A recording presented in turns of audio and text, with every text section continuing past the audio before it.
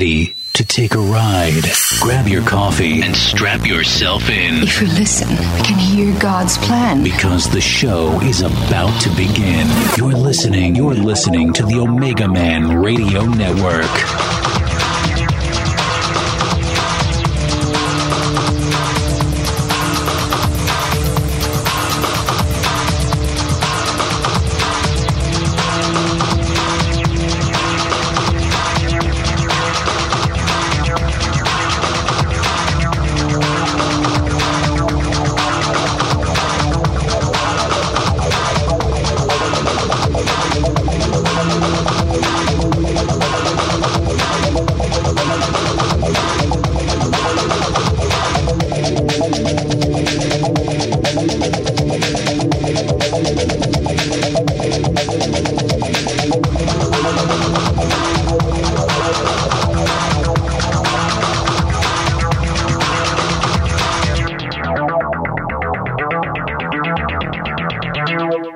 Going all right. How are you going? I haven't spoken to you for ages.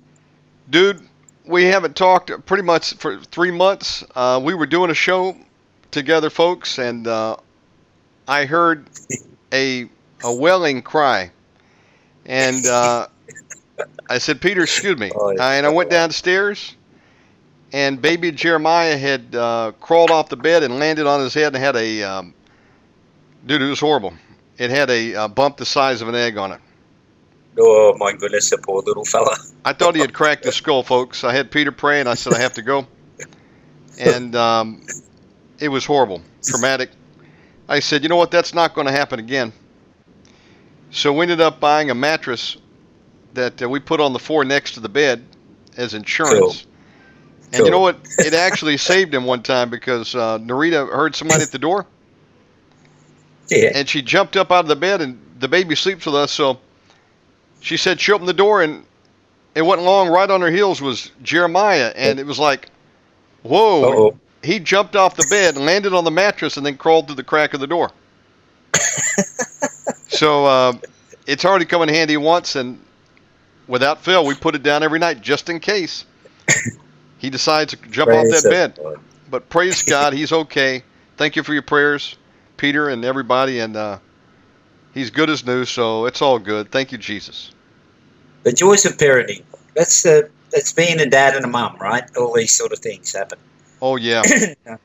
Expect the unexpected. Well, we keep a watchful eye on him now like a hawk, especially as he starts to walk. So, well, with that, I want to welcome everybody to the program tonight. It's an honor to bring back, after a long absence, Minister Peter Whiffin from Gold Coast of Australia. We want to welcome you folks wherever you're tuning in from. Peter, would you like to open us up in prayer? All right. Dear Father God, we thank you, we love you, and we praise you. We ask in the name of Jesus Christ, you be here today and be with us in spirit and in truth. Let everybody that we talk to today be blessed. We ask, dear Father God, that the desires of everyone's heart be met. And we hope for you to come soon and save us from this evil, wicked world. Amen. I say amen to that. Peter, it's so good to have you back, brother. How you been since last time? Oh, man. I'm sort of running this op shop here, this opportunity shop, and which was given to me. And it was a miracle. The whole shop, the van and the stock and the lease and everything was given to me, and even a place to live. And what a blessing. Wow. That is a blessing. That's a blessing, man. So what's happening is it's a wild west frontier here. We're in the worst part of the Gold Coast. You can't leave anything outside. It gets stolen, and people are coming into the shop, robbing us blind, left, right, and center, and we're just loving them and praying for people and witnessing to people every day. And it's a real coalface, like a ministry here. Yes, you've actually got a storefront there where you could meet new people every day. And what a ministry that is, my brother. Yeah, we're getting good at get it good in sharing the gospel. The volunteers who come and work, ones that are not saved, are coming up asking questions. We're praying, casting out demons in the back room. They're hearing the screams. Even because I'm using that article that went in the Woman's Weekly about me being the exorcist, and I got that at the counter. So they say, how are you going, and what do you do? And when I'm talking to people and I pull out that article and I say, oh, this is my pastime, and they take about 6 steps back. It's become a really cool witnessing tool. So Peter, lots of exploits. What you have there is like what you call it in America, we call it a thrift store, Goodwill store.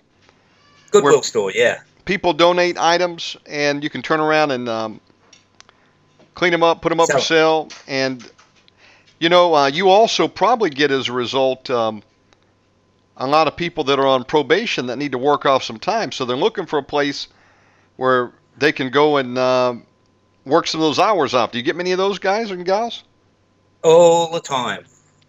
So, they come in the van with me. We get called to go and pick up stuff or deliver stuff. Yes. So then they're stuck, aren't they, right next to me? Wow. And they get the gospel, don't they? Yes, they do. They got nowhere to go. They got to be polite, and it's really cool. And I'm getting through to some of them. It's a real honor and a blessing to be in this position to be able to do that. Praise God, man. That is exciting. Folks, again, Peter Whiffin coming to you from the Gold Coast of Australia. And I praise God, man, for that blessing He's bestowed on you. You're a good steward, and you're using that to rehabilitate people for Jesus, to win souls, cast out devils. We're just glad to hear that report, and glad to have you out there tuning in, wherever you are tuning in from tonight. And Peter, the mic is yours. Hello, everybody. And we thank God. Praise the Lord for you all. Amen? Amen. There's a saying that all men are created equal, and it's self-evident. And I was looking. I don't look like that guy walking in. My fingerprints are different. We just had the Commonwealth Games here, and there's faster and slower runners. So I'm going to say it's not self-evident all men are created equal. Yes, we're created in the image of God, but we're all being given different gifts. One's given 1 talent, one's given 10. The potter is the clay maker and makes us all different. So it's a great relief to know that we're marvelously and wonderfully made, and we shouldn't be comparing ourselves to anyone else, but between us and God Almighty who's made us. This gives a peace that we don't have to be the fastest, the best, the richest, the coolest, the A-list. We don't have to be any of that. We can be something more precious than that. And I believe that all men are created, loved, and blessed, and gifted individually by God. So taking that on board, it's like a nice way of thinking about oneself. Then one can ask oneself, can I take the courage?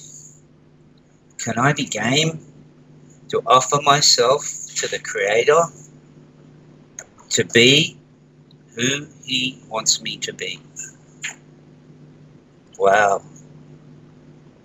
Not to be who someone expects me to be. Not to be someone I see in the movies or some sports hero, but to be good old me, to be me, and to rejoice that I'm beloved as me, warts and all, the way I am, the way the Creator's formed me, which He says in Mum's womb. How cool's that? Amen. And God, amen. Man, I was telling this to the people that come in. It blows them out. And with the thrift store, I've got a chance to bless people. So I'll get someone who's just That guy, he's just left his wife because he beat her up, and he drinks, and he's up the road in a men's hostel, and they don't have anything there, and he had no money. So I go, what do you need? Oh, I need a chair, I need some blankets, I need a pillow, I need a pot to cook something, I need a jug. Oh, go and get it, man. We love you. Oh, man, you don't know how much of an arsehole I've been. The guy says, and, we love you, man. Look, I got to pay you something. So, okay, I said to the guy, you can give me $50 when you're ready. So, as we're talking, a little girl comes in, young girl comes in that's has to move, and I know that she's probably been into drugs and all that sort of stuff, and she comes in the shop a lot, always hassles me, wants everything for nothing. And then she says, I got to move. They've put all my stuff on the driveway. If I leave it there tonight, it'll all be stolen. And this guy's standing there, and he says, I'll help you. And I'm going, oh, this is good. And then another lady was there, I'll help you too. So I said, okay, you can borrow my van and you can move. So they went and helped her move. And he came and saw me the next day. He's a Canadian guy, American guy, by the way. But he came and saw me the next day, and he said, Peter, for a long time I haven't lived, but last night I felt like I was living. Wow. See, this is the walking what's in your heart. Not just praying and saying. See, this was an act of love from the guy. No pay, he's got no money. And he said, Peter, because of what you did for me, I helped her. So this is loving our neighbour as ourselves. Like when he wanted the stuff, I asked myself the question, how would I feel? When she had to move, I asked myself the question, how would I feel? And I couldn't go and help her move because I'm getting exhausted during the day. I'm moving stuff all day. And if I get exhausted at night, I'm finished for the next day, see. So I just couldn't do it. But they did it. And this is little things, just little things we can put our hand down to do that can be a turning point for someone else. I didn't think it was going to be, but it ended up it did. So, amen. It's cool. So the Good Samaritan, he didn't walk past the dude that was beat up by the thieves, did he? And there's a chance in our religion that we can lose our humanity. The priest walked by on the other side of the road instead of the Pharisee. He's full of religion, but no soul left. No compassion left. What happened to the love? See? So it's an interesting phenomenon, and it got me thinking about it a bit. And you remember Jesus said, look on the coin? Yes. And he said Caesar owned the coin because his face was on it. So I think Jesus talked about two economies there. It's dawning on me. He said you can't serve Mammon and Caesar. You'll love one and hate the other. So I think what he's saying in there is that there's an economy of love, and it's parallel here, and there's an economy of hard-nosed business. Business is business. But the economy of love, Paul, I think, pointed to it when he said, I found a better way. I think he stumbled on a better way. It wasn't out there, but it was out there. But Paul stumbled on something and said, I found a better way, even with all his anointing. Crazy. So So in this Goodwill store, I'm sort of seeing some dynamic happen that's not just pure commercial, pure commerce. And I'm seeing sort of some dynamic going on. And I'm just wondering about it. I know that Jesus' image was on the coin, and Jesus' image is on the blood, on the cross. And this is the realm, or the not realm. What I'm looking for. This is the economy of the kingdom of heaven. It's a love economy, and it works in this world just like the hard-nosed money one. So, for instance, I had a girl. She needed a tent. She was stealing stuff, and I said, "I'm going to look in your bags," because she just was so obvious. She had bags full of stuff, and she was a drug addict, and she put the stuff on the counter, and I started talking to her about forgiveness. But first of all, I said to her, this is how I witness, straight up and down with boldness. I said to her, "Love, you look awful. You've lost your looks. You look so ugly." And she's looking at me, and that got, but that got her attention. I said, "Man, what have you been doing? You've ruined your looks with whatever you've been doing." And I knew she'd been doing drugs, but anyway, she's sort of like looking at the sky, looking down, and I said, "Do you know that your life can repair if you start forgiving?" I can't forgive my mum. There it was, straight away. So, see anyone in torment? Torment is the promise of unforgiveness, right? Yes. So here we are to administrate this realm, this economy of love, this kingdom of heaven, the good news, to administrate it. So I said to her, "Love, you got to forgive your mum, because God says you can't be forgiven." "Well, I can't do it." So I showed her. I said, "Just do it by choice, not by feeling." Because, all of us are feeling junkies. I don't feel like it. So I said, put aside your feelings, and the worse you're hurt, the more you can honour God by forgiving. Because God forgave you, and you can say, "God, I feel terrible, I feel awful, but I'm choosing now to let them off the hook." Okay? I don't want it held against them. I said to her, "You don't want your mum going to hell for what she done to you, do you?" She said no. So she gets down on her knees in front of the counter, all other people around, and I'm leading her in a forgiveness prayer. Then I get her to offer up her oaths to God to forgive them. Just, we make a promise, we can't break it. God says He'll keep it. He is the only one that can administrate the forgiveness of promises. That's Numbers chapter 30, the whole chapter. The dad is the type and shadow of God, and the wife and daughter are Israel and the church, I believe. So she does that.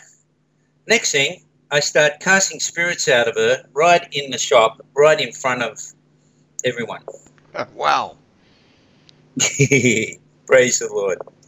So she stands up, and she's got all this stuff on the counter, and I said, "You going to buy this stuff then?" And she says, "Oh, could you do me a deal?" Because she's got no money. I said, "It's free, because we love you." And she burst into tears, man. And she wanted a tent. So I just found a really cool tent up the back in the morning, and I really didn't want to give it away, but I went and got it, and I said, "Here, you can have a tent as well. That's free too." And she walked out of the shop saying, "God bless you." Brother, you're getting a reputation. That's like Heaven's thrift store there. I know the reputation is spreading. It's cool. So guess what happened? That afternoon, someone donated 6 tents. Wow. Now, I didn't do it to get 6 tits. This is just what happens, you know. Yes.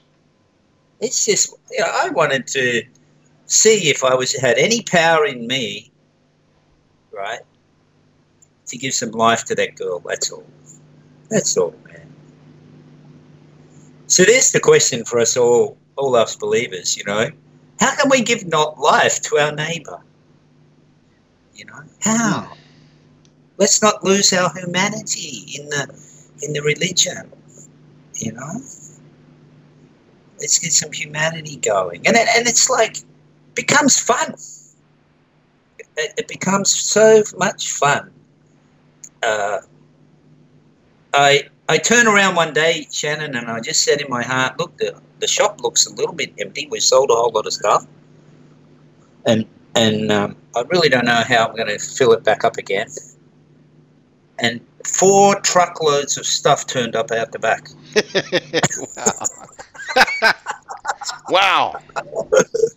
Like, man, another second-hand dealer decided to close down, and he just brought all his stuff to me. Dude, I have no question in my mind that you've been placed where God wants you to be, and this is a ministry. It's a ministry. Is created. I had a guy in the back room. You know, he's comes from overseas and Nepal, and Hindu background, but Christian believer, confessing, and we start praying for him. You know, and he's going, I want to run out of here. I've got to get out of here, and I'm going to kill you, like this. And he tries to grab a hammer, you know, and next thing you know, and some other people from another ministry brought him over here from another church, and then he goes, I'm hot, and starts taking his shirt off. They're all getting looking, Sugar, what's going on here? His eyes are rolling in the back of his head, and next thing you know, he stood up, he said, brother, something's left me. Wow. And yeah, so they invite me to their group, you know, and I go down there and give a message, and another guy says lost his mind and seeing things and all sorts of things, and there's not much I could have done with him in the natural because the guy's lost his mind, you know, he was really out of it. So I got everybody to call for God's love to come. That's the milk. And as soon as we called for God's love to come, the guy burst into tears and went on the floor, crying his eyes out. And I've yet to hear what's been the praise report from that one, but something definitely happened. So we're getting some very interesting cases. With the Woman's Weekly, a guy was in his psychiatrist's office, and the Woman's Weekly was on the table. So this guy rings me up. He's a Catholic guy. And he rings me up. He'd asked his priest, and the priest said it was all right for me to talk to him, which was pretty cool. And he's just texted me. Well, he manifested over the phone, voices coming out, big battle, two big rounds with him, big battle, vomiting spirits, voices protesting they're not going. He's been dedicated to Satan, and it turned out he had a family of Freemasonry in the history, but here I am, like having a personal one-to-one argument with these demons. They're going, we're not coming out. I'm going, you are coming out. And what I'd realised is a powerful weapon, if you're praying deliverance, is to claim that we're redeemed by the blood of the Lamb who came in the flesh, and that our body's not our own, it belongs to Jesus. And if our body belongs to Jesus, there is no legal right for demons to live in the body of Jesus, is there? No, that's a true statement right there. They realize at that point that they're trespassing, don't they? Yeah. So I not only make the statement, but then I use the power of the fire of God. Like, I'll burn you, you demon. You confess this is not your body. Who owns this body? And when sometimes they come out, not even wanting to say it, but a lot of times they admit through strange teeth, Jesus. Now, this does a lot of good in faith for the person being ministered to, because the enemy is now confessing the truth that Jesus owns their body. Yes. Wow. I had another lady I was praying for, and I got the demon to say it's Jesus' body, and we know you ask them to look at the seal, right? Right. And say what's on the seal. Now this strengthened this lady's faith so much. She now realized that she's been redeemed, which means purchased. Okay. The economy of the blood of Jesus buys things. So in this particular case with this lady, I perceived that she had chains on her legs, spiritual chains. So I said to the spirit there, demon, I hereby buy the spiritual chains, the chains on her legs with the blood and body of Jesus. Now hand them over. And the demon goes, no, oh no, not the chains. You've heard all these things, Shannon. But the thing is that for the value of the listeners, for the worth of the listeners, and for Yes. educational purposes, we can say about it that the blood buys things. Because why? I heard it said, we say, I plead the blood. But what good is that? Why and does that work? What by pleading the blood happens? And why does that happen, see? So what we have here is the blood of Jesus is owed a payback because the blood was shed illegally, right? That's right. So how much payback is the blood of Jesus owed? Well, like you got some children. What would happen if you had died before you had your children? To those children, They would not have lived. They would cease to have existed. right? So Jesus had no children, right? That's right.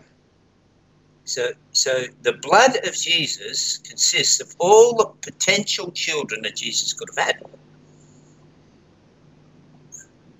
So how many is that?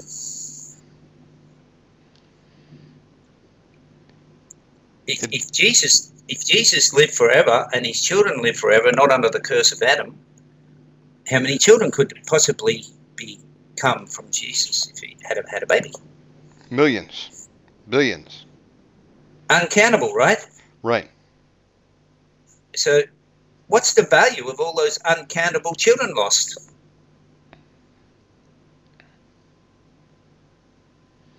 Who can pay that back? Nobody. No one. And this is why there's an eternal judgment for being guilty of the death of the eternal Son.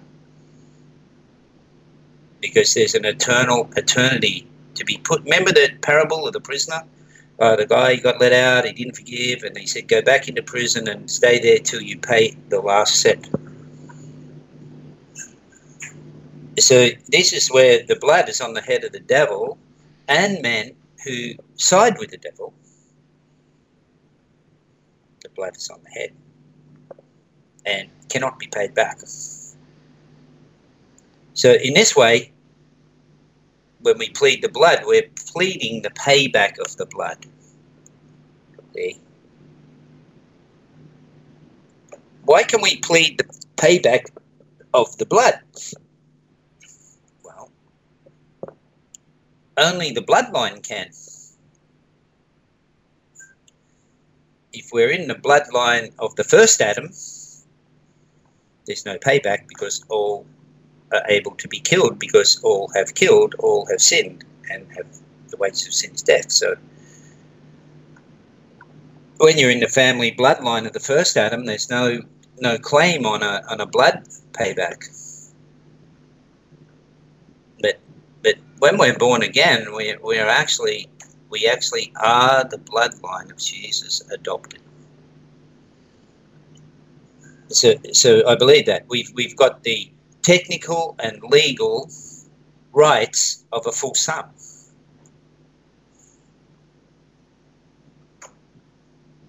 That's right. Therefore we share in the compensation. Why? Because we all only go down one level. The family tree of Jesus is level, because we can't have sons to Jesus. One must be born again. Once we're born again, it's one level. Under us, as adopted ones, we can't have natural ones. So under us, there's no children. We don't have children to Jesus. Everyone born again is in the one level, the highest level, bloodline, direct son of Jesus Christ. Where Adam's family tree goes down layers, Jesus' family tree is level. So with this, we have full heirs, the full heirs of the Lord Jesus Christ being given to us by covenant, being given to us by inheritance. So this gives us the right now that God has given us to administrate the justice owing to the blood. Very powerful. That's right. To execute the judgment written, that honor have all the saints. Yes. And the Father judges no man. He has given all judgment to the Son, it says in another place.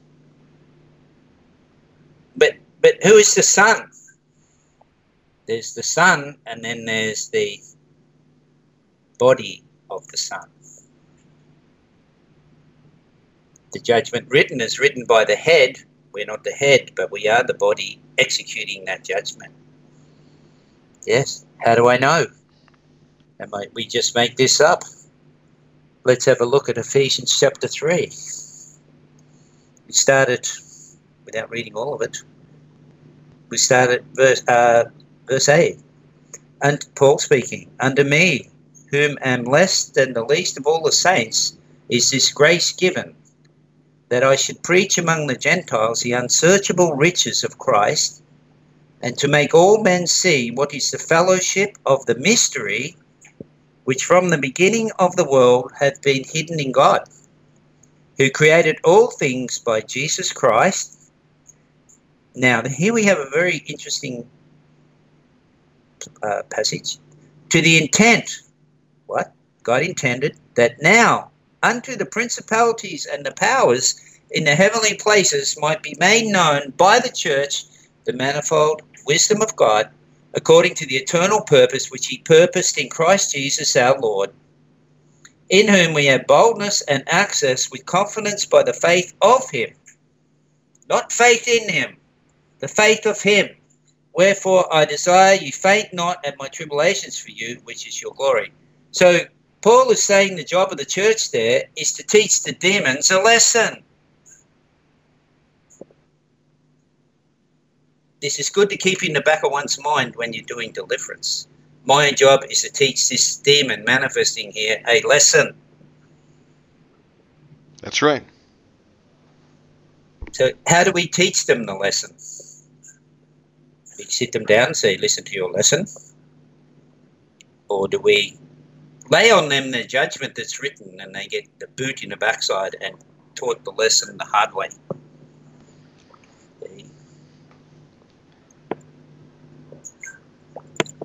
I tell you what we do. So we arrest those demons in the mighty name of Jesus. We bind them in Jesus' name. Yes. We teach them a lesson. Weapons. Amen. Amen. The weapons. We command them to drink their wrath that's appointed to them. Like drinking the blood of Jesus is drinking the cup of the payback for the blood of Jesus.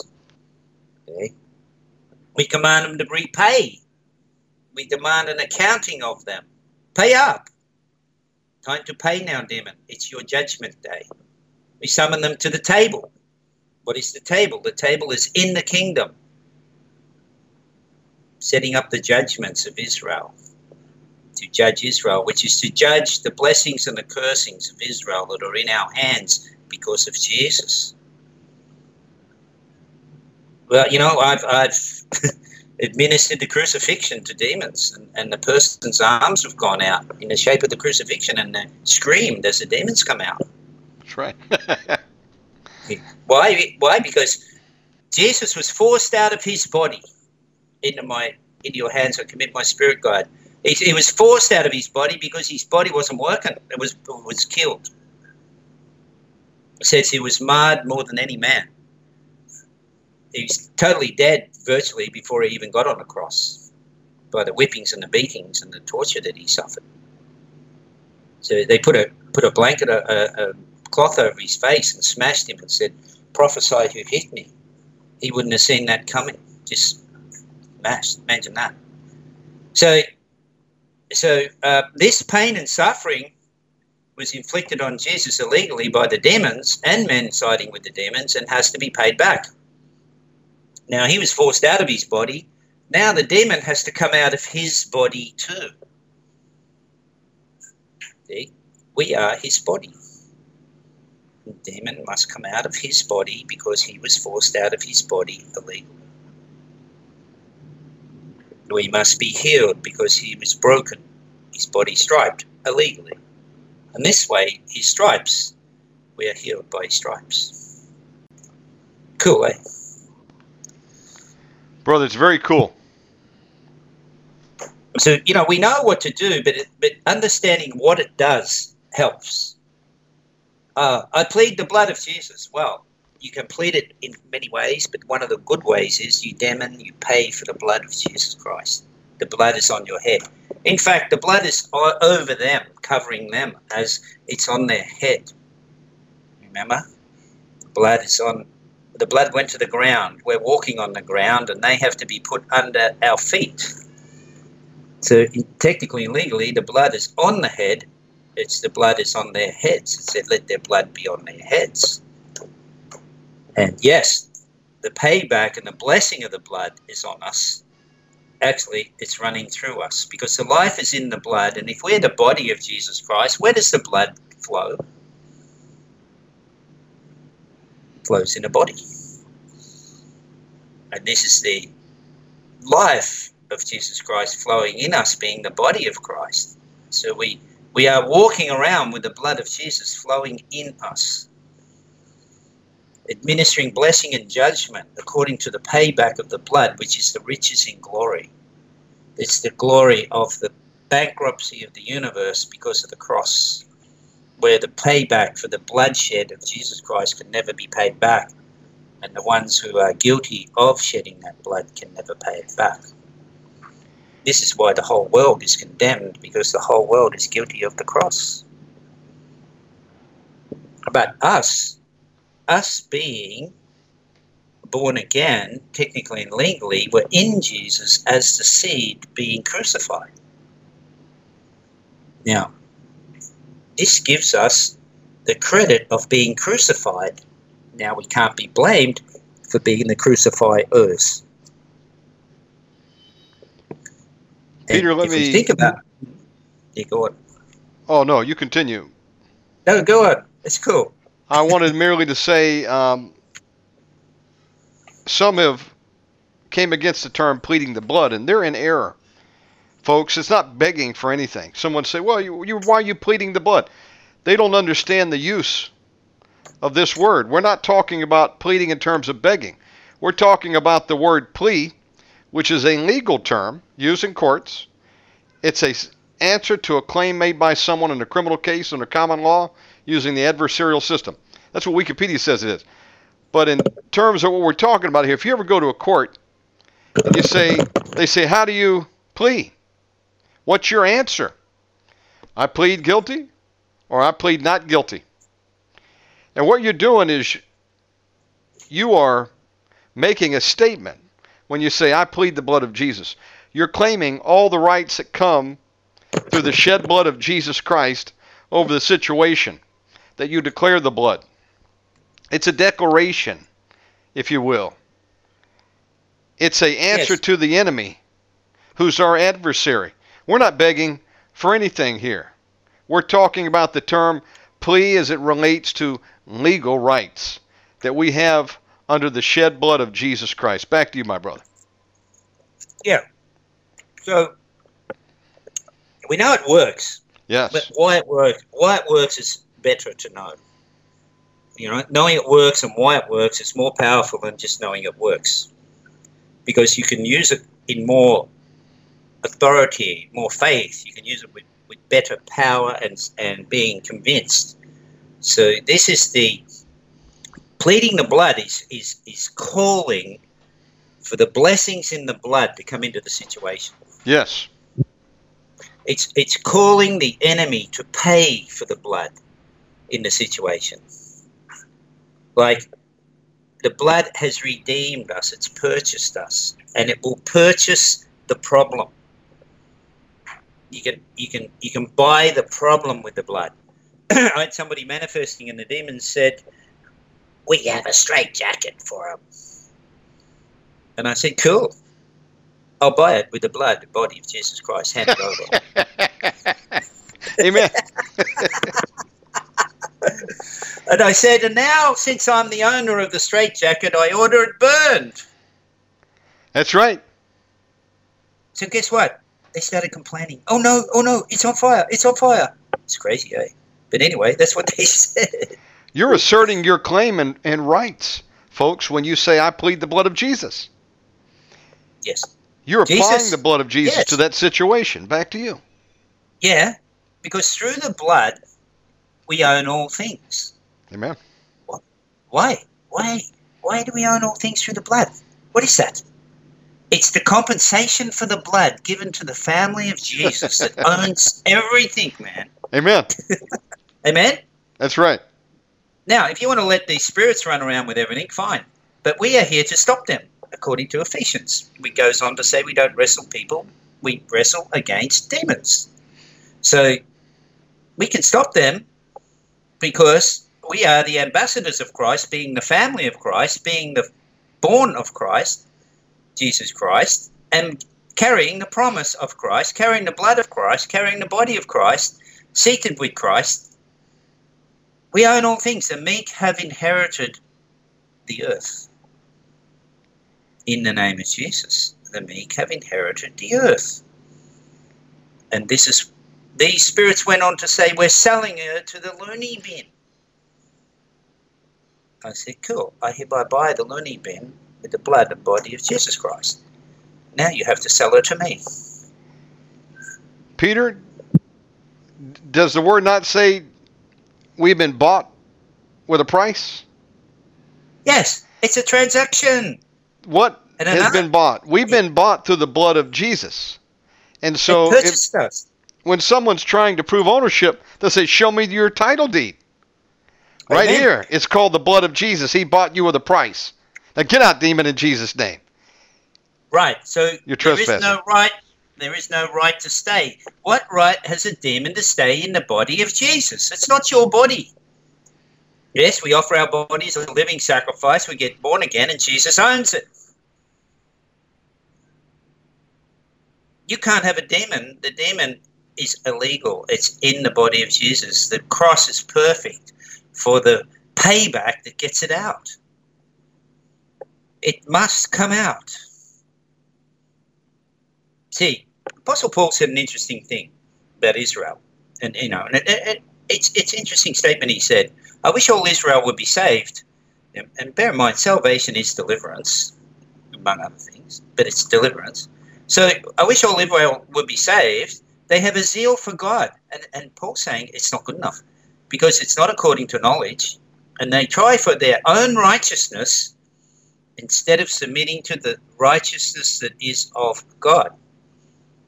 Well, what is the righteousness that is of God? Through one man, sin entered the world, and through one man it's being fixed up. The righteousness of God is we're being restored. He made us. He owns us. He's fixing us. So we submit and let God fix us. Get out of the way. trust God to fix us. That is submitting to the righteousness. And he will. Why do I know he will? He died for it. He promised us. We don't have to have any special anything. We can read. He loved us. He sent his son to fix us. So this is how he's fixing us. But also, because of love, the pursuit of perfect love, he's given us kingship over our life with perfect authority too. So we can approve or deny the restoration. The demons have no choice because they are judged. The God of this world is judged. And we are to execute that judgment. In this way, God smiles when he sees a payback for what he done. And it says in another place, it's the Father's good pleasure to give us the kingdom. It's the will of God that they come out. For those that are wondering if they're ever going to come out, if those that have hard cases, why aren't they leaving? Why aren't they leaving? They will leave. I had these spirits saying to this person, "We're not leaving." They said, one of them said, "You kicked out our friends, but I'm not going."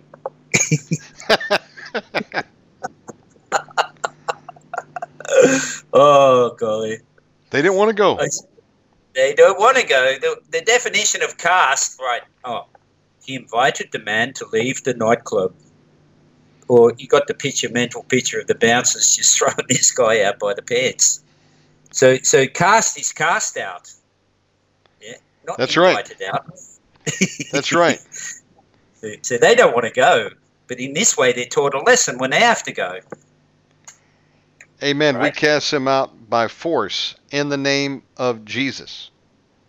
Yeah. And the simple faith of any believer will cast them out. Now, folks, we've been bought and paid for with a price. And God puts a hedge of protection around us, much like you would purchase a piece of property.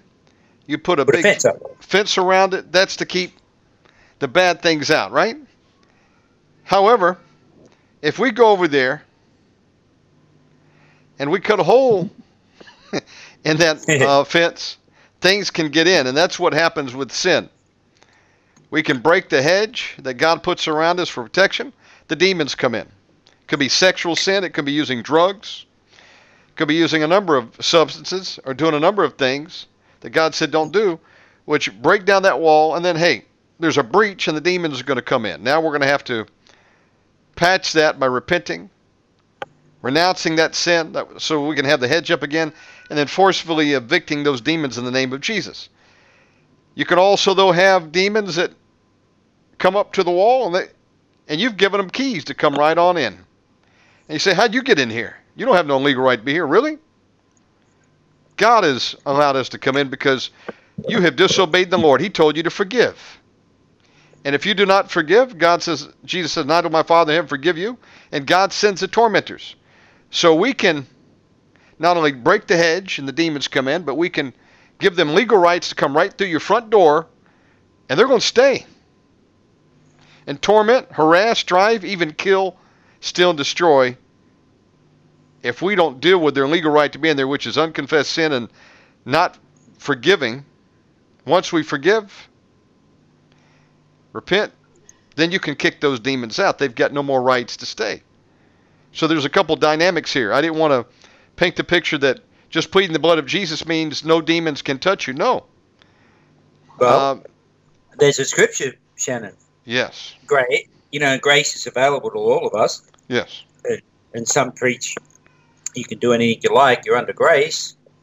Yes. But the thing is, no. Because the thing is, there's a scripture that says grace rules. Oh, how does grace rule? Good question. And remember, God said it was by grace demons come out to Paul. So grace rules. How does grace rule? It says grace rules in righteousness. Now, what is righteousness? Let's understand it. What is it? Some say it's right standing with God. Could it be the right thing? Because God is righteous. Who does he right stand with? So God rules in righteousness, which is the right thing. So what is sin? Always the wrong thing. It's offense. Cain killed Abel. There was no law that said you couldn't kill. So he broke no law, but he did the wrong thing. Sin, by definition, by implication, by any way you want to think about it, is offense in the wrong thing, offensive. So if we want grace in our life, and we need grace in our life, because it saves us, you've been saved by grace, we must let it rule in righteousness.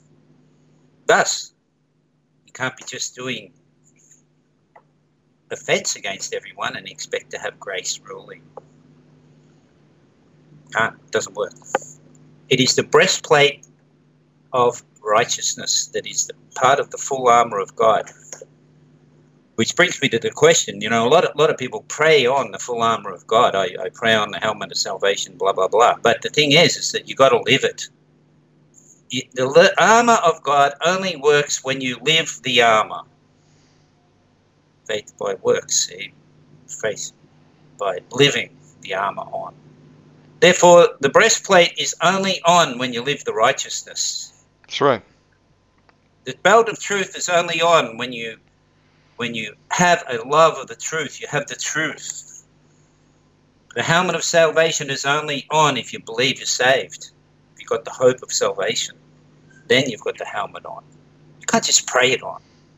And you have to work to shed your feet with the gospel of peace. Learn to do the two things, healing and deliverance, which is the gospel of the kingdom has come. So there's many running around without the armor on. And there's a reason God gave the armor to the saved. Oh, a Christian can't have a demon, can't they? We're casting them out of Christians all the time. That's right. You be cleansed in your spirit and your soul, flesh. Be cleansed without spot or wrinkle. What is a spot and wrinkle? A demon. Guile is a demon. We know when demons are operating because we see sin in action. Violent, all the things the law says is wrong. We see all that in action. That shows us that there's a demon operating. When it doesn't make sense, where you're doing what you don't want to do, Paul says. Sin is working in the members. What is sin working in the members? It's a demon. It's lying at the door. Psychologist, this guy at the psychologist office, he texts me after we do all this ministry, a few days of ministry. I felt the best I've felt in 30 years. Amen. There's no answer at the psychiatrist office. It's a demonic problem. And the solution is the kingdom of heaven. All of it. Amen. So God just asks us in his love to make sure we stay protected. That's all. So he gave us a breastplate. He didn't have to, but he gave us one. And it's called the breastplate of righteousness. And also it's called the breastplate of judgment. And that breastplate will administer judgment on anyone that comes near you. That's how it operates. You want to stay protection? The devil wants to send demons to you. They'll burn in judgment when they get near you. That's how you stay protected.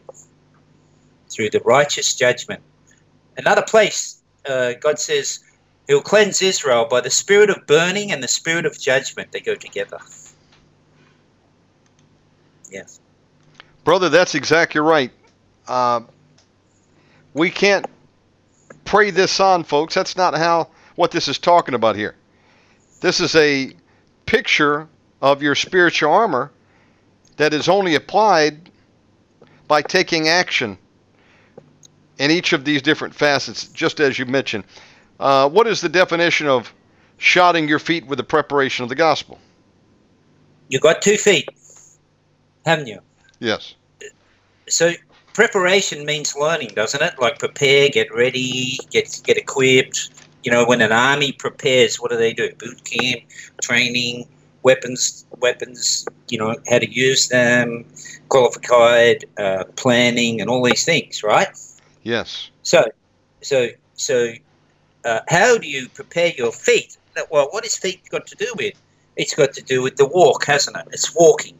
Yes. So Romans 1 gives a clue. The natural shows us deep, unseen things of God. So we got 2 feet. God could have made us with 1 foot, or could have made us like a kangaroo, but he didn't.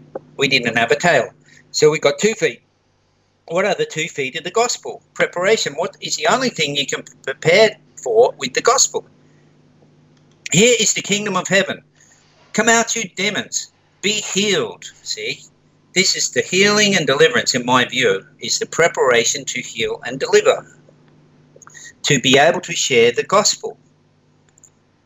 I had a story in Fiji. The lady was a Hindu. I said, cool clubhouse, but do you want to meet the creator? She said, my knees are sore. She was 70. And I said, well, let's ask, maybe the creator might heal them for you. His name's Jesus. And she got healed. Wow. And she got saved. So there is the preparation of the gospel.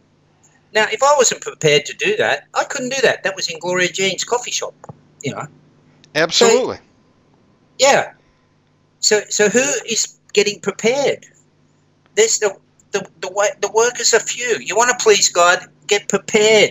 Get into the work and please God. Jesus said, if you love me, feed my sheep. What is the feeding of a sheep? What is sheep's food? Sheep food is what Jesus did on the cross and made it available for us. The blood and the bread. Feeding people the blessing of the payback of the blood and the bread. That's sheep's food.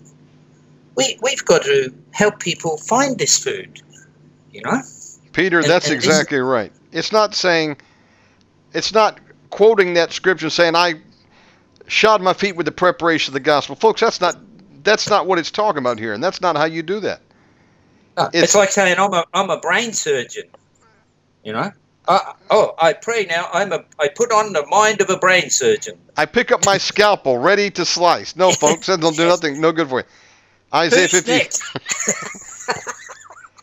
52:7 said, how beautiful upon the mountains are the feet of him that bringeth good tidings, that publishes peace, that brings good tidings of good, that publishes salvation, that says unto Zion, thy God reigns. Romans 10:15, it was referring to it. It said, and how can they preach unless they are sent? As it is written, how beautiful are the feet of those who bring the good news. Folks, man, if we're going to carry the gospel out there, we've got to get in the Word. We've got to study to show ourselves approved. A workman that needeth not be ashamed, rightly dividing the word of truth. So to shod your feet with the preparation of the gospel, I see that as getting in the Word of God, studying it, so that as God presents the opportunity, you can go out and carry the gospel wherever you go, wherever you travel, just as you did, and then you can have signs that follow. And practice by doing. Amen. Start doing it, man. Like, try and cast out some devils. Try and heal some sick. You'd be surprised. God might just do it. You might get a big surprise. I did. Sometimes some things happen and I go, wow, like, but I can see the love of God working here. Peter, and what you say is true. Some have said, well, that's only for a few, only God calls a few, that's their calling. Folks, it's everybody's calling. It's the great calling of all of us. Mark 16, go ye into the world and preach the gospel. And those that receive that and are baptized, they're saved. And I'm paraphrasing now. And these signs shall follow them that believe. In my name they shall cast out devils. It's not for a few. It's, do you believe? If you do believe, then you're going to be doing it. Sooner or later. Yeah. Try it. And how do you know you believe? You'll have the signs. And if you don't have the signs, how do you know you believe? It's a good question. I believe that's a litmus test. I asked myself that question a long time ago. And I went out and saw and tried to see if I believe. And the first person I prayed for got healed of arthritis in the hand. Sure. Hallelujah. Wow. I believe. Now I know I believe. Folks, do you believe what Jesus said? He said, in my name you shall cast out devils. He said, I've given you authority, power to tread on serpents and scorpions, over all the power of the enemy, and he says, don't be afraid, because nothing shall anywise harm you. Yes. Do you believe what he said? Yeah. And let's have a look at this passage in Ephesians. We can go on. For this cause, as verse 14, for this cause I bow my knees unto the Father of our Lord Jesus Christ, of whom the whole family in heaven and earth is named. That's our family name, man. That he would grant you, according to the riches of his glory, this is the payback of the blood, to be strengthened with might by his Spirit in the inner man. That's be made stronger. You know, if you don't use it in this business with God, you lose it. Take that talent of the guy that didn't use it and give it to the one who had everything. Those that have more will be given more. So that Christ may dwell in your hearts by faith, that you be rooted and grounded in love. Kingdom of heaven is love, by the way. That you may be able to comprehend with all the saints what is the breadth, length, and depth, and height, and to know the love of Christ, which passes knowledge, that you might be filled with the fullness of God. And that happens through the great and many promises that's given to us, that we know the love of Christ. Do we know about Jesus Christ, or do we know his love? See, when I see someone get delivered, I see the love in action. Amen. Peter, if Jesus has given us things, and he has, he says, I give you power and authority. Would he give it to us and not want us to use it, folks? Yeah, that'd be stupid, wouldn't it? That wouldn't make sense, would it? Do you believe that Jesus means what he says, or are we calling him a liar through our doubt and unbelief? If he said he's done it, he's done it. And if he says this is a sign that will follow them that believe, it'll follow. Do you believe? He didn't say this was a sign that would follow them only that went to Moody Bible College first and got a degree in biblical studies. Folks, if you're looking to learn about the full gospel ministry of Jesus Christ, you're not going to find it in most Bible schools. Because I'm here to tell you, they don't do training on spiritual warfare and deliverance, by and large. You get it by going out and doing it. Yep, you can learn it in your backyard, down the street, at the bus stop, where I'm learning it in the op shop. Jesus preached the gospel, and that was followed by signs and wonders. He didn't say you can do it only if you're a man. He didn't say you can do it only if you have prophetess before your name or apostle before your name. No, he said, and these signs shall follow them. That means you and I that believe. In my name they shall cast out devils. That's the Great Commission. People trying to think, well, what's God want me to do? I'm standing by, just waiting for him to tell me and call me on the phone. Folks, he's not going to call you on the phone. He called you and I 2,000 years ago. In his word, it's been printed, sitting there. All you got to do is read it and believe. Yep. And believe me, he will open up divine appointments as you pray. And you'll have a lot of fun. Brother, You'll finally be walking in your call, and no one can say anything about you. You can be walking in power, yes. administrating God's love, and doing exploits, and have a great time. Might be lonely, but you'll have a great time. Amen? Folks, we're looking for exploits as a future tense verb. No, it's in the now, right now. Today is the day of exploits, folks. We're looking for it tomorrow or sometime in the near future. Today is the day of salvation. Today is the day to begin to do exploits. What are we going to start? When we're dead? There was a man, a friend of mine, Rich Keltner, approached up in the Northeast. Went up to talk to him about maybe using his church facility to do a meeting, do a mass deliverance, spiritual warfare conference. And they got to talking. The man invited him in his office, and he said, well, you know, I believe in spiritual warfare. In fact, over there, I've got a manual on it. And he says, but I'm just waiting for the Lord to activate me. No. Now, the man was pushing 80 years old. He's waiting for God to call him on the phone and tell him it's time to go into the ministry. Folks, that's just kind of a picture of some of us out there, or where we were at one time or where we may be presently. Don't wait. The command has already been given. I just stepped out in faith. I signed a lease for 6 months on the community centre. Wow. To two nights a month for deliverance training, exorcism school. Awesome. Peter Johnson and Jimmy are coming. Awesome. And we're going to be starting now mass deliverances and training people who want to be involved. Because, man, I've been around all over the places and asking them, can I use the facilities? And they all say no. So we're going to do it ourselves now. If we wait on the invite, it's not going to happen, folks. I'm here to tell you, because most churches don't want any part of this, because they've got demons in the church which are going to fight tooth and nail to keep it from getting in, because it means people are going to be set free. Other times for other reasons, fear, ignorance, what have you. Money? Oh, yeah. The money being challenged because people don't come because of the dirty business of people vomiting in buckets. You know, who wants to go there and watch that? But the thing is, that's the real battlefront. You know, the war is a dirty business. Folks, when are we going to start serving the Lord? When we're 92? It'll be too late. There won't be much left of you and I then if we wait much longer. Today's a day to get working for Jesus, saying, Lord, here I am. We've been given the commission over Mark 16 to do it, the Great Commission. Jesus has given us the authority, so we have the legal right to do it. He's issued weapons, just like if you're hired to be a police officer or a sheriff. Number one, they're going to give you the commission, means the legal authorization to do it. They're going to give you a badge. They're going to give you arrest powers. Okay, and they're going to give you handcuffs. Handcuffs. Today you have body armor issued to you. You probably have a AR-15. Folks, we've got spiritual weapons and body armor. We've got the stun gun. We've got it all, folks. And we're sitting here and we just put it in our closet and go on about our way. Here's a thought. It's the resurrection. Realize that the Bible says we're not fixed until we're resurrected. We're so incorruptible.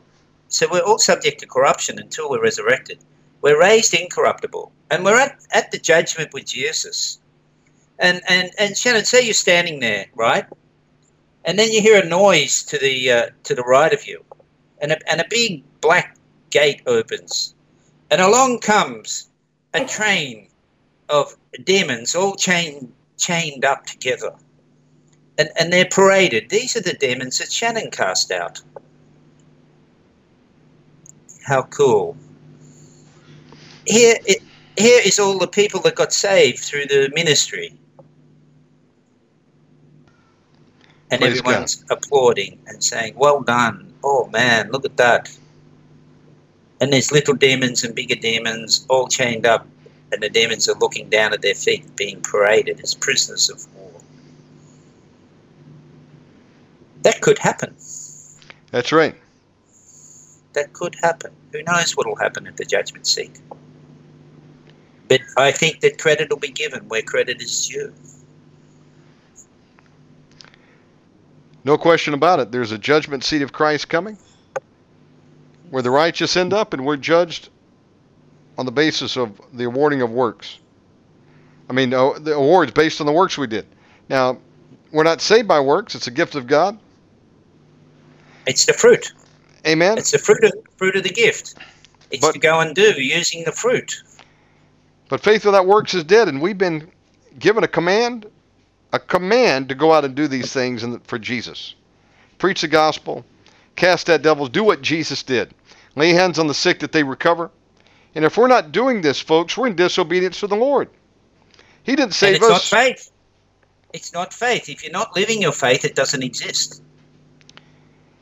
Did Jesus come up to the apostles when he called them to follow him and say, would you like to be saved? Yes. Okay, repeat after me now. I'll see you when you die. Go back to fishing. Go back and continue collecting taxes. No, folks. He said, pick up your cross and follow me. We lay our lives down, we follow Jesus. And we may have to lay our physical lives down all the way before the Lord Jesus comes back. There will be martyrs. There are martyrs today. Yep. But he who seeks to save his life will lose it. He that will lose his life for Jesus' sake shall save it, the word says. But God has a job for you and I out there. And you're hearing just some of the the amazing testimonies that are happening out there in the Gold Coast, because you said yes to Jesus many years ago, Peter. God opened up a mighty door, and he's bringing people to your door that need help. They may come in looking for a sofa, but God brought them in for another reason. So, the beautiful feeling it is when someone texts you, "Thank you for saving my life." Someone who is suicidal texts you, "Thank you for saving my life." Yes. Wow. Yeah, the feeling of that is so cool. Peter, many times the people who commit suicide, they were reported as being at a party the day before or last week, or they were at the family function or on the phone, and they were so happy, and you didn't even see it coming many times, and then they're gone. Folks, you never know what impact you may have sometimes, but when you'll put life on hold and you'll minister to the people that God gives you, we'll be praying for them. You never know what you can do, It could be that day that just turned everything around. It could have been that call that if you had not taken, you did not know they were about ready to commit suicide. And the enemy would have taken another one out in a body bag. Or that demon that was not casted out today was going to take them out tomorrow. Again, I say the demons you don't kick out today may be the ones that take you out in a body bag tomorrow. Deliverance is a children's bread. It's for everybody. And if we're not doing that, we're not sharing the gospel, we're not casting out devils, we're not praying for the sick that they can be healed, folks, we're in dereliction of duty, and we've got blood on our hands. We're not using our talents. We're not using our talents if we don't do that. See, salvation is a lifelong thing. Salvation is healing and deliverance, restoration. Isaiah chapter up there somewhere 42 or something says, there's none to deliver. None says restore. My people are bound in cages. There's none that says restore. Are we going to be the none that says restore, or the one that says restore? It's the difference. Salvation is a lifelong thing. If we leave the people with their demons, who knows what those demons will do in the future? They'll kill them. They'll kill their family. And eventually they'll get enough together and rise up and take that person out. We're administering life by casting out the demons. Those people might turn away from Jesus because the demon talked them into it and be eternally lost. It might be all right today, but gone tomorrow, a shipwreck in their faith. It's not good. It's not good. This girl that I've prayed for, and she said I saved her life, and she's going really well now, and the demons were really speaking nastily. Had to go to get a psychiatrist report, and the psychiatrist said, "Oh, just wiggle your toes, just move your neck, and think about being on a beach. How does that help?" And she's so, oh man. And she's laughing, thinking, little does the psychiatrist know what just happened a few weeks ago. And it makes it worse, because I live in Antarctica, and I'm not going to get the beach anytime soon. And I'm seeing whales coming at me. Oh, golly. So it's like the world has no answers. I got a schizophrenic all his life. He just spewed in a bucket, looked up and said, "The voices are gone. I don't know myself anymore." Met him the other day. They're all gone. Still gone. And that's one less set of demons who can go in anyone else, because we're casting them and binding them, banning them from the earth into the pit. Absolutely. I don't tell them, just say, come out, so they can go down the road and attack someone else. I take them out of commission. That's it. Come out and go to where the Lord Jesus Christ sends you. Or go to the pit and remain there till judgment day in Jesus' name. Matthew 10:38 says, "And he who does not take his cross," this is Jesus speaking, "and follow after me is not worthy of me." Folks, it's not an option. That's the Lord Jesus Christ himself saying we must pick up our cross and follow him if we want to make it. You know what I realized our cross is? Tell me. It's the judgment for the blood. It's the payback. We've been crucified with Christ and need a payback too. It's the payback. Take up your weapon of payback, which is the cross. It's in Judges chapter 4. JL nails Sisera with a tent peg. Aren't we not a tent? And is the cross not a peg? Nailed him through the temple, type and shadow of the cross, nailing Satan into the ground, the curse. We need to take our cross and nail the demons with it. Smack them with it. I'll say sometimes, I lay on you, you demon, the burden of the cross. And they go, we can't bear that. Like that. Because the burden of the cross, Jesus couldn't bear it. And it was mankind, a man helped him. And God says he doesn't lay on us anything we can't bear. So what was that for? That was for the devil, a burden that he cannot bear. And men that side with the devil will have burdens they cannot bear. So Peter, you ought to try that one day. It's so funny. You know, I'm going to write that one down and burden of the cross. Add that to the weapon list.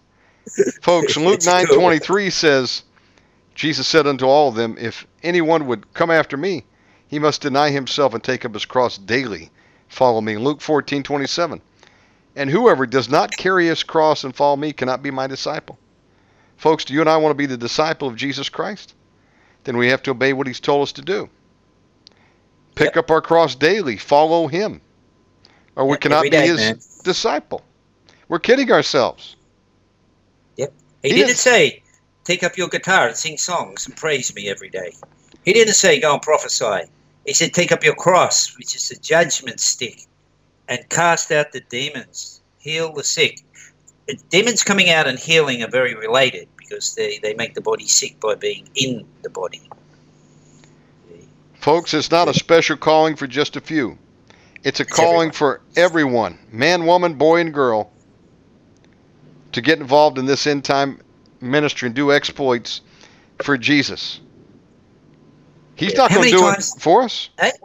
Yeah. How many times people say to you, I've got this problem, I've got that problem. And there's the opening. Oh, we can pray for that. Absolutely. It's as simple as that. You know, you can do venture evangelism, ambush evangelism. You know, when you spend your money, hold on to the money and give him, I've got my rewards. Jesus is coming soon. You need to call on the name of Jesus. Then pay for your newspaper. It's really easy. I'm still witnessing the 1 a day plus, which was my little goal. We can witness. That's 365 people a year. That's 3,650 people in 10 years. Wow. You're going to meet in heaven. You're going to meet them. Don't you want to have some that you meet in heaven that are going to love you because you cared about them enough to share? I do, brother. And you know, that works, asking them a question, what's going on with you? We've had opportunities through that to pray with Hindus and everyone. Muslims, just in a taxi that we met them on a short trip back home. And we got to talking, would you like us to pray? Jesus can help you. Brother, I don't think we've been turned down yet. Wow. Might pray right there in the taxi. I've had several times, I was getting out, unlocking the gate here, going to go in the house, and Narita said, hey, they want to come in for prayer.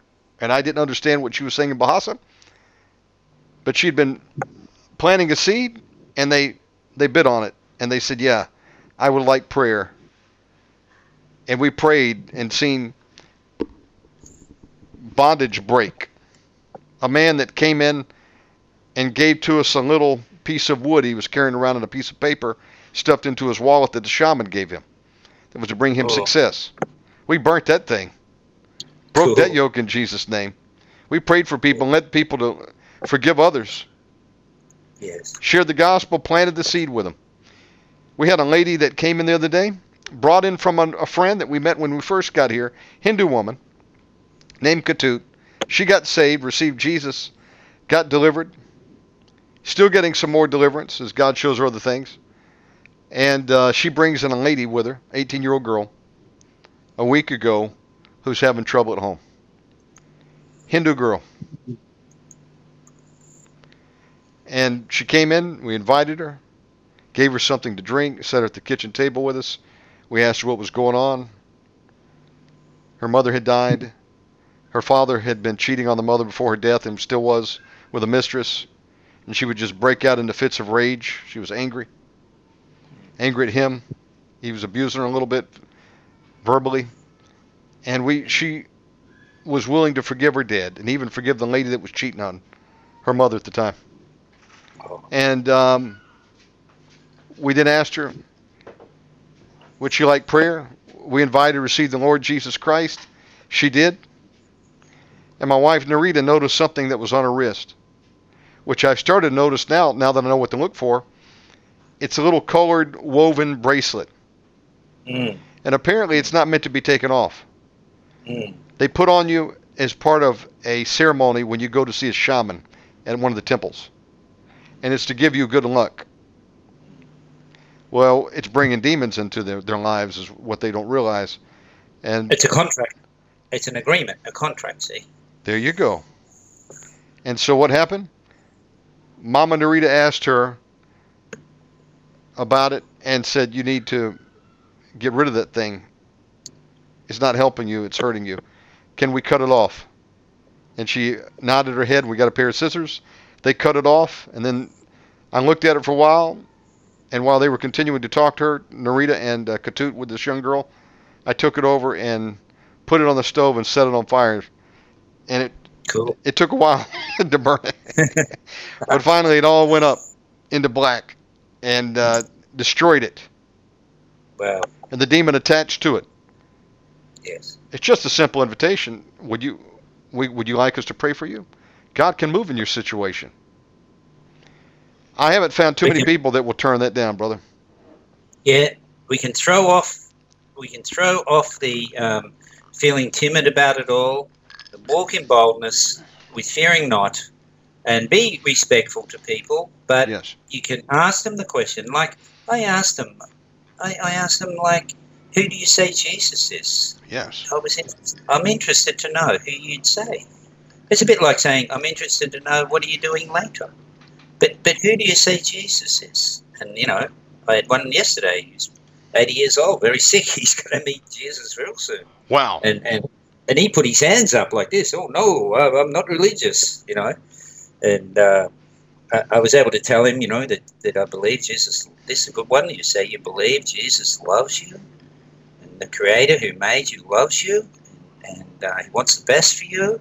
But we need to call on his name to get the best. These are sorts of things, you can plant in people's thoughts and get them thinking along the lines. Yes. Because the devil's got everyone asleep, heading full on into the pit.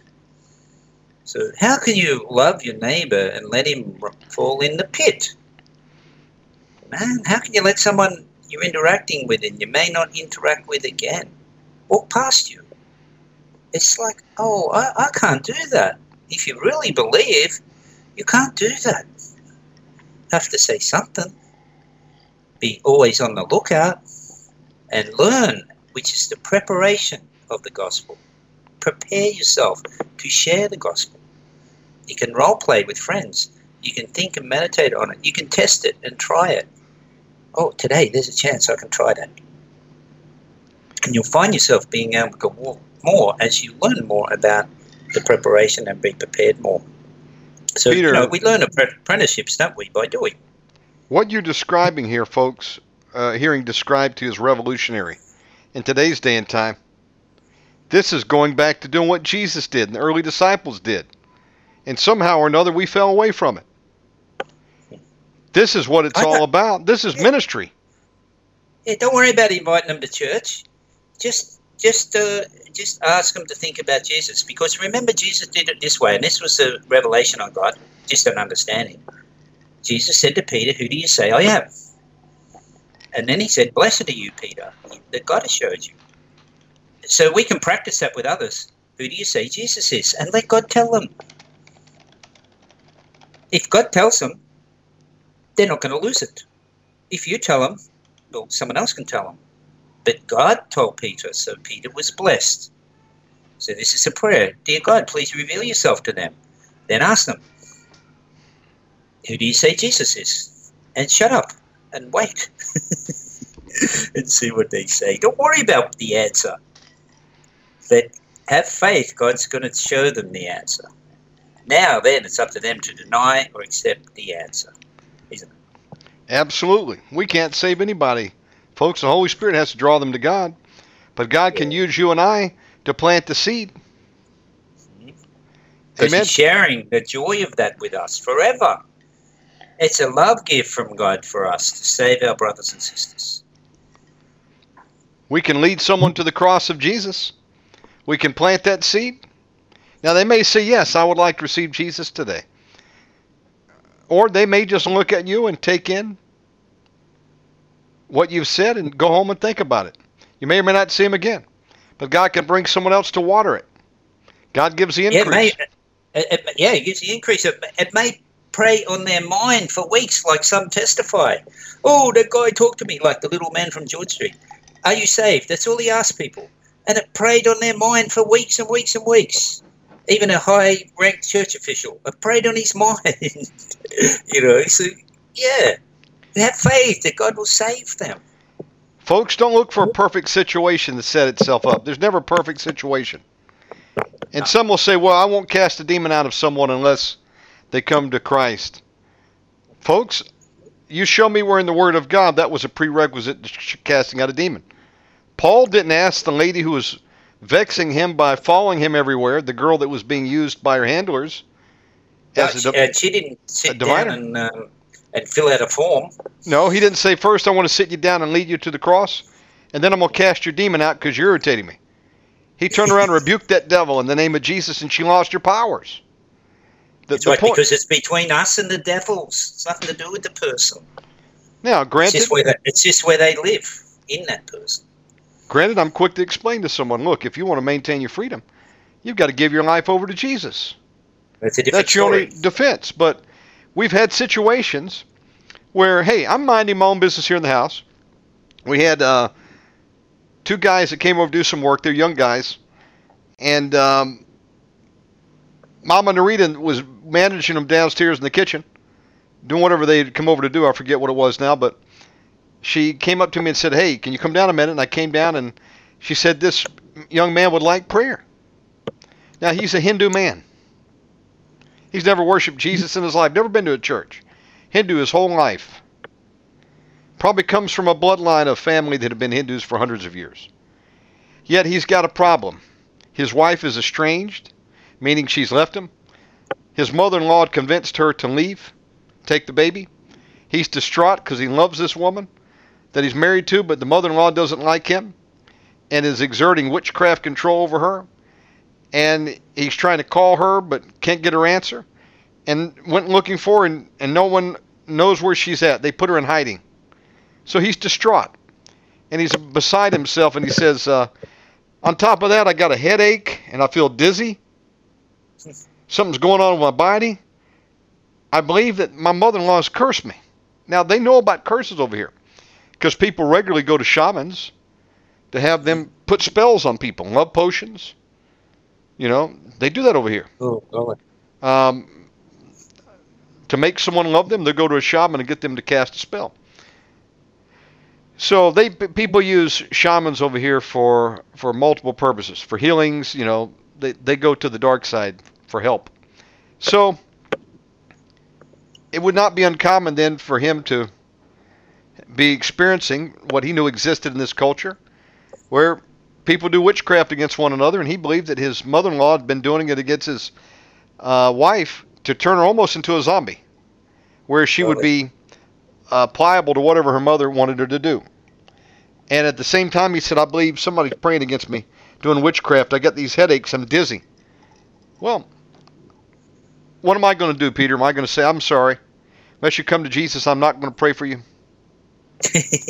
No, folks, but someone would take that attitude. Come on, have faith, folks.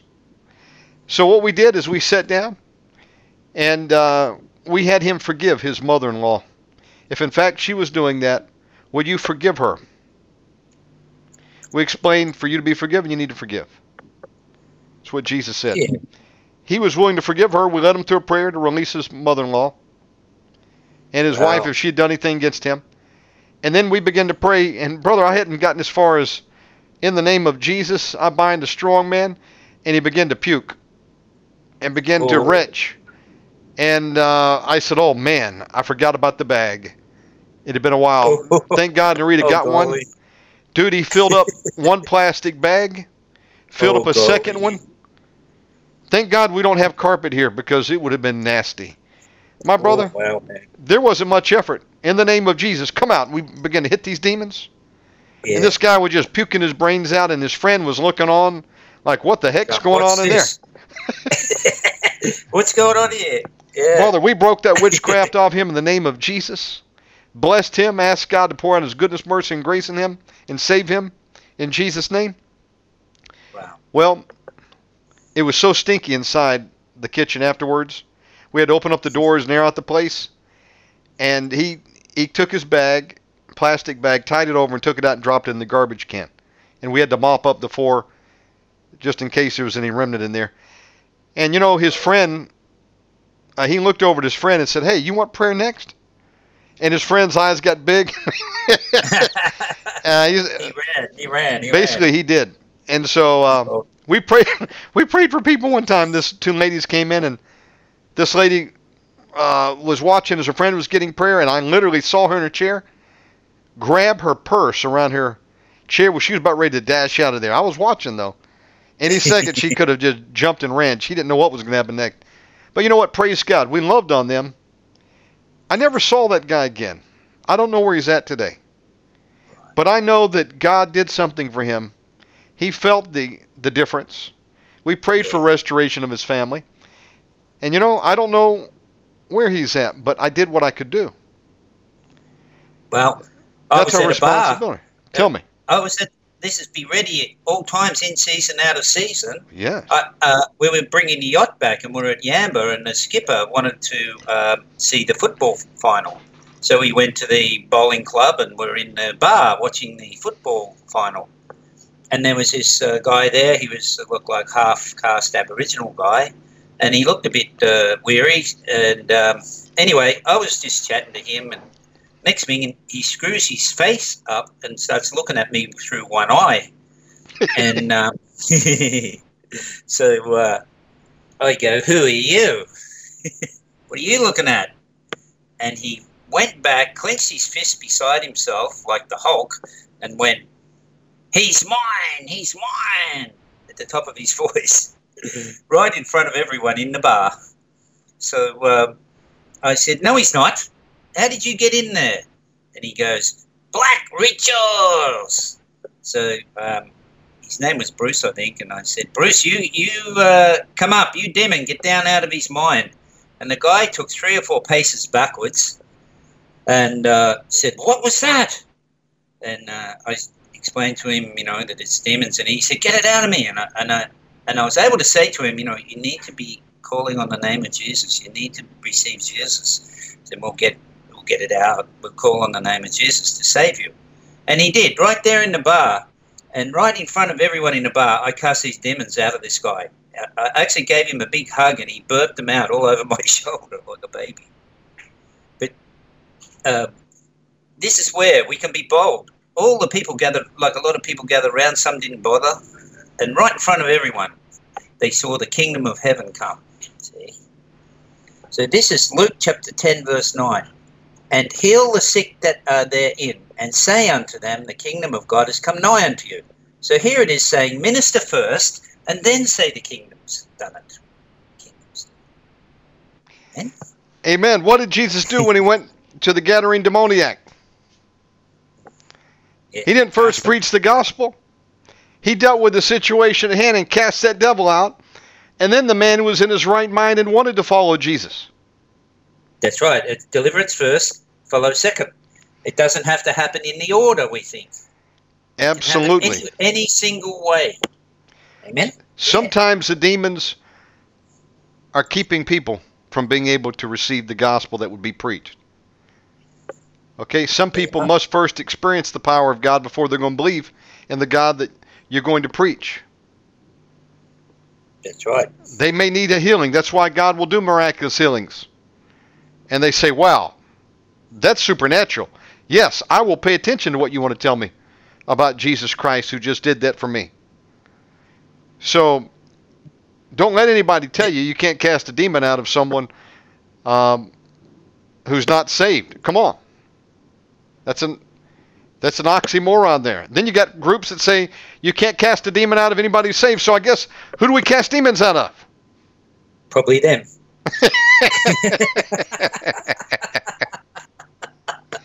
Yeah, so praise the Lord. Satan doesn't cast out Satan. So right. There's a scripture that says, those that have a form of godliness but deny the power thereof have nothing to do with them. Right? So what is the power? It's the kingdom of heaven. It's the power. Paul says, I don't come with persuasive speech. I come with the power. So, the question is, have you got the power? We've got to wait in Jerusalem, which means the teaching of peace, and get the power. Get the power, man. So, amen. God will give the power to one who's sincere, who's add virtue to his faith, and going to use it correctly, and you get the power. You can't get the power like the evil Simon the sorcerer who wanted it to make money. You get the power to have love for your brother and sister, to help them in honesty and sincerity. Because, as you know, Shannon, the deliverance takes effort, doesn't it? It does. You're literally wrestle many times. And you're doing it for free. You're doing it to help your Amen. fellow man. Amen. And you're doing it in love to help them. And your reward is the joy. So your joy. Brother, in fact, we have to let people know, hey, come on here and pray. There's no charge. And you say, well, why would you say that? Because to get any help over here from the dark side, the shamans charge money. And people have told us, they went to the shaman, they paid X number of dollars to be prayed for. And we say, look, there is no charge. Jesus already paid for it. Come on in, let us pray for you. Well, pray. It's free. And love is free, right? You can't buy love, can you? Love is free. If you have to pay for love, it's not free. It's not love. It can't be love if it's paid for. If you have to pay for it, it's not a gift, is it? No, it's free, man. Grace is free.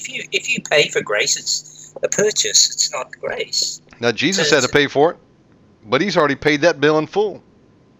Yeah. And what he gives you and I is a gift. Yeah. So this is the love, if you're operating in love, you really care for the person, Well, if you're trying to build a name and a ministry and that's not love in my book. It's just you go and be a servant, go and help them, and we're just asking God to help and then standing there watching God help, watching him love the people. That's amazing. I get amazed what God's doing. I just can't believe it half the time. I should say that, but it's like, I can't. It's just like, wow, look at that. This person was into all of this stuff. Like, I prayed for someone that was like, I'm not going to mention all the stuff, but into stuff like this. And then the person got delivered, then repented. And even God took away all the people in their life that was causing all their problems. Like, not in time, the next day. Yes. So maybe God knew they were going to repent, and they got delivered. God's not mocked, Dave. He knows everything. So sincerity is the key. And if you're sincerely loving someone to help someone, God will come and back you up. He'll do it. Because he does that. He loves that, I believe. That's what I believe. Of course he does. Because how many was it that day where Jesus healed? I think he healed like 12 people. And only one came back. Do you remember that? The 10 lepers. The 10 lepers.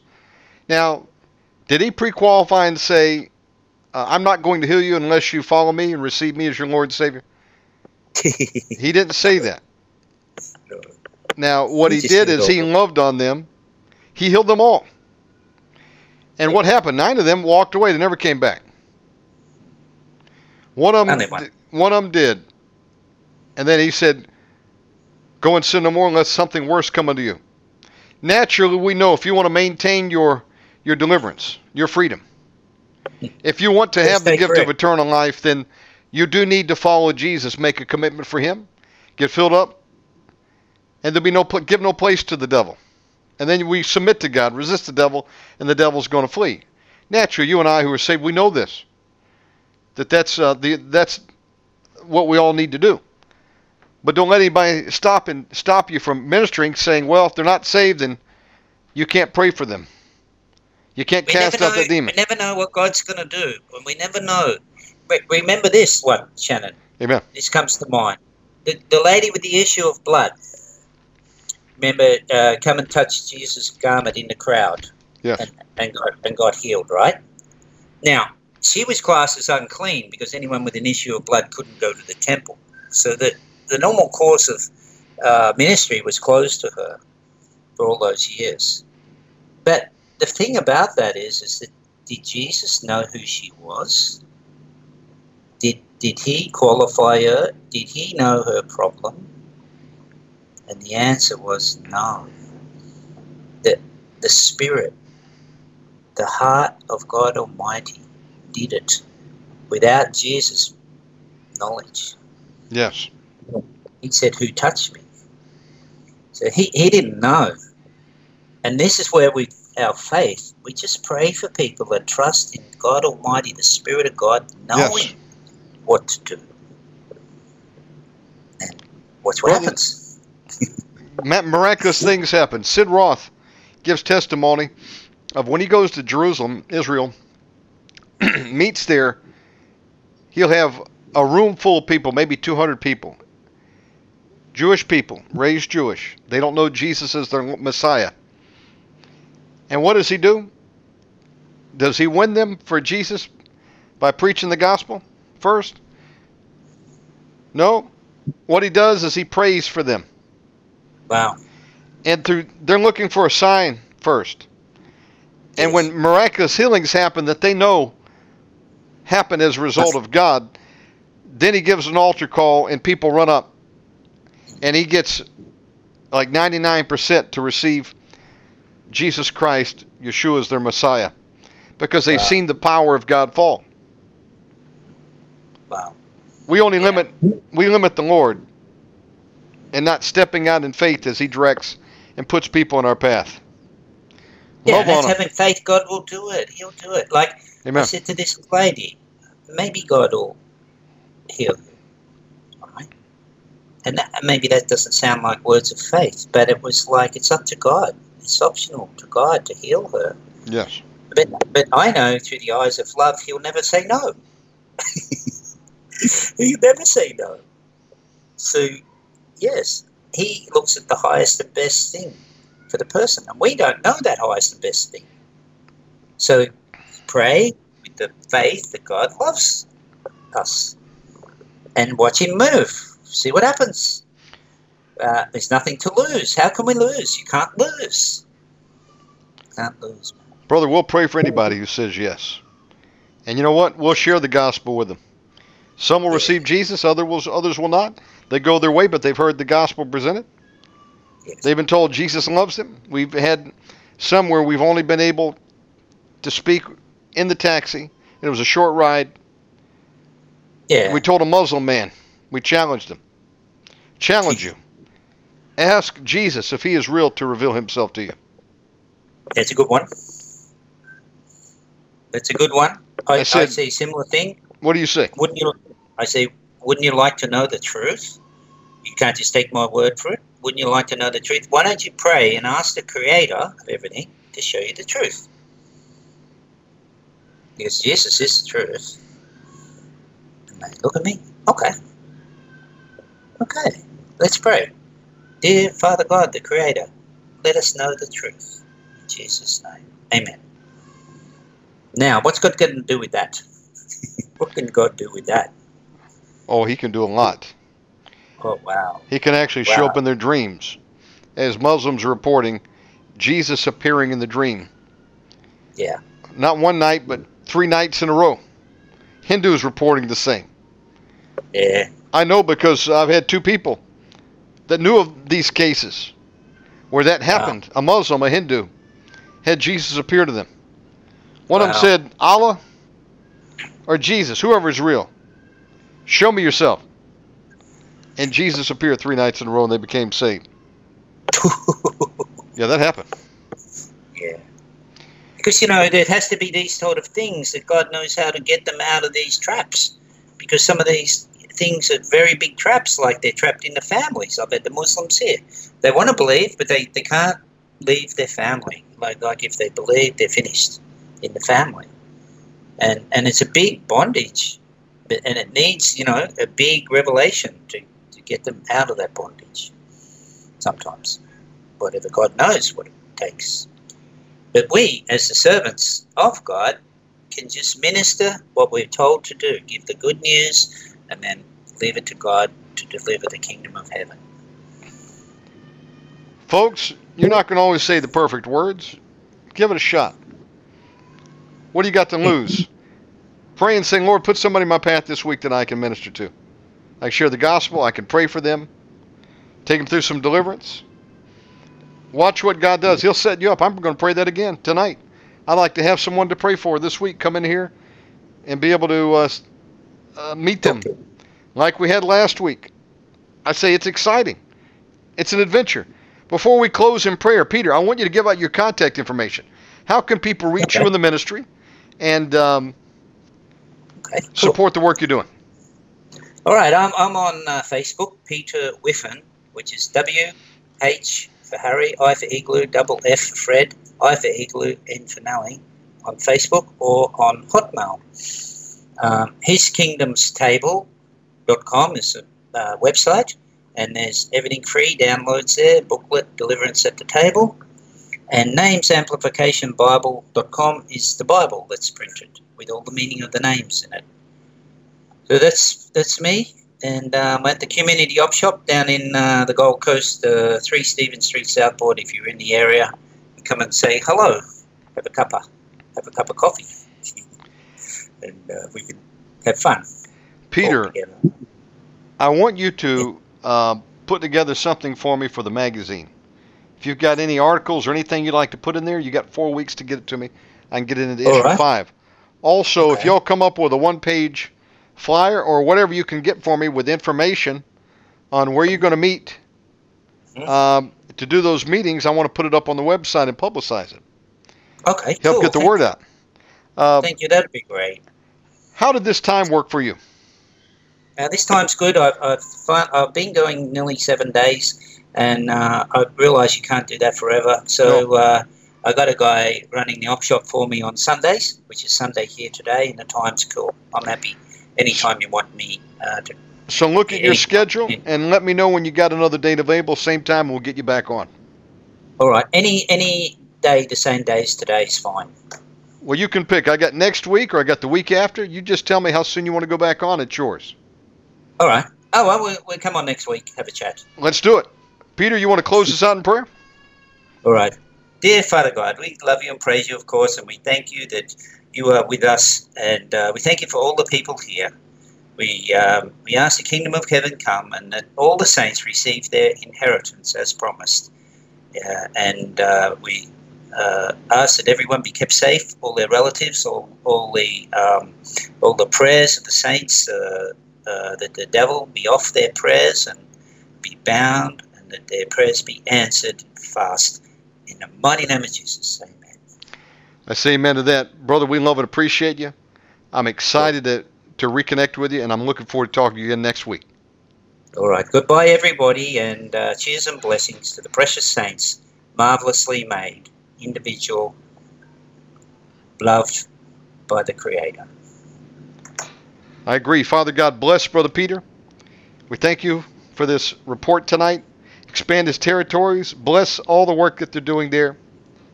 Strengthen them. Bring in helpers. In Jesus Christ's mighty name, amen. Amen. Amen. Love you, my friend. We'll see you next time. Okay. Cheers. Nice day today. Thanks. God bless, bro. Folks, that was Peter Whiffin. We're going to have him on next week. That's going to conclude this week's broadcast schedule. I've got all the shows up through Dr. Pat's that we did earlier tonight. I'll get the one with Tom Mack and Chris Blodgett, and also Peter Whiffin up here shortly. Everything else is up to date. And tune in Monday. We're going to have a new guest, Mitzi Burton. She's going to be teaching on the spirit of Jezebel, but unlike anything you've heard before. She's going after Jezebel's parents, Jezzy's kids, not just Jezzy, but Ahab. That was a couple that ruled the roost there and wreaked havoc. And we're going to be wreaking havoc on the kingdom of Ahab and Jezzy come Monday night. Mitzi Burton, you don't want to miss it. I want to thank all of you for tuning in. God bless you all. If you missed the broadcast last night with Dr. Erica Shepherd, go and pull it up. Powerful teaching. And God is doing something in this season. I believe it. If you want to contact me, you can do so through the website, omegamanradio@protonmail.com. Love and appreciate you all. Anybody who gave as a result of that call to action last night with Dr. Erica, based on Genesis 26, she called for anybody who wanted to plant a seed of $26.12. Any of that has been coming in. We had about a dozen people that did. Some gave $46.12, for example. I didn't take a dime of it. I turned around and gave it back out, planted it back out there in the work of the Lord. And so that's what we're doing for that effort. If you send something based on that show that you heard last night, I see it, goes right back out. We're just putting it back out in the ministry, 100% of it. Praise God. I'm looking for a harvest for you, for me. Dr. Erica said she already got 2 testimonials, maybe 3 that came in since last night of some supernatural blessings that God is pouring out. I'm excited. I know God is able to meet all of our needs according to his riches and glory. Amen.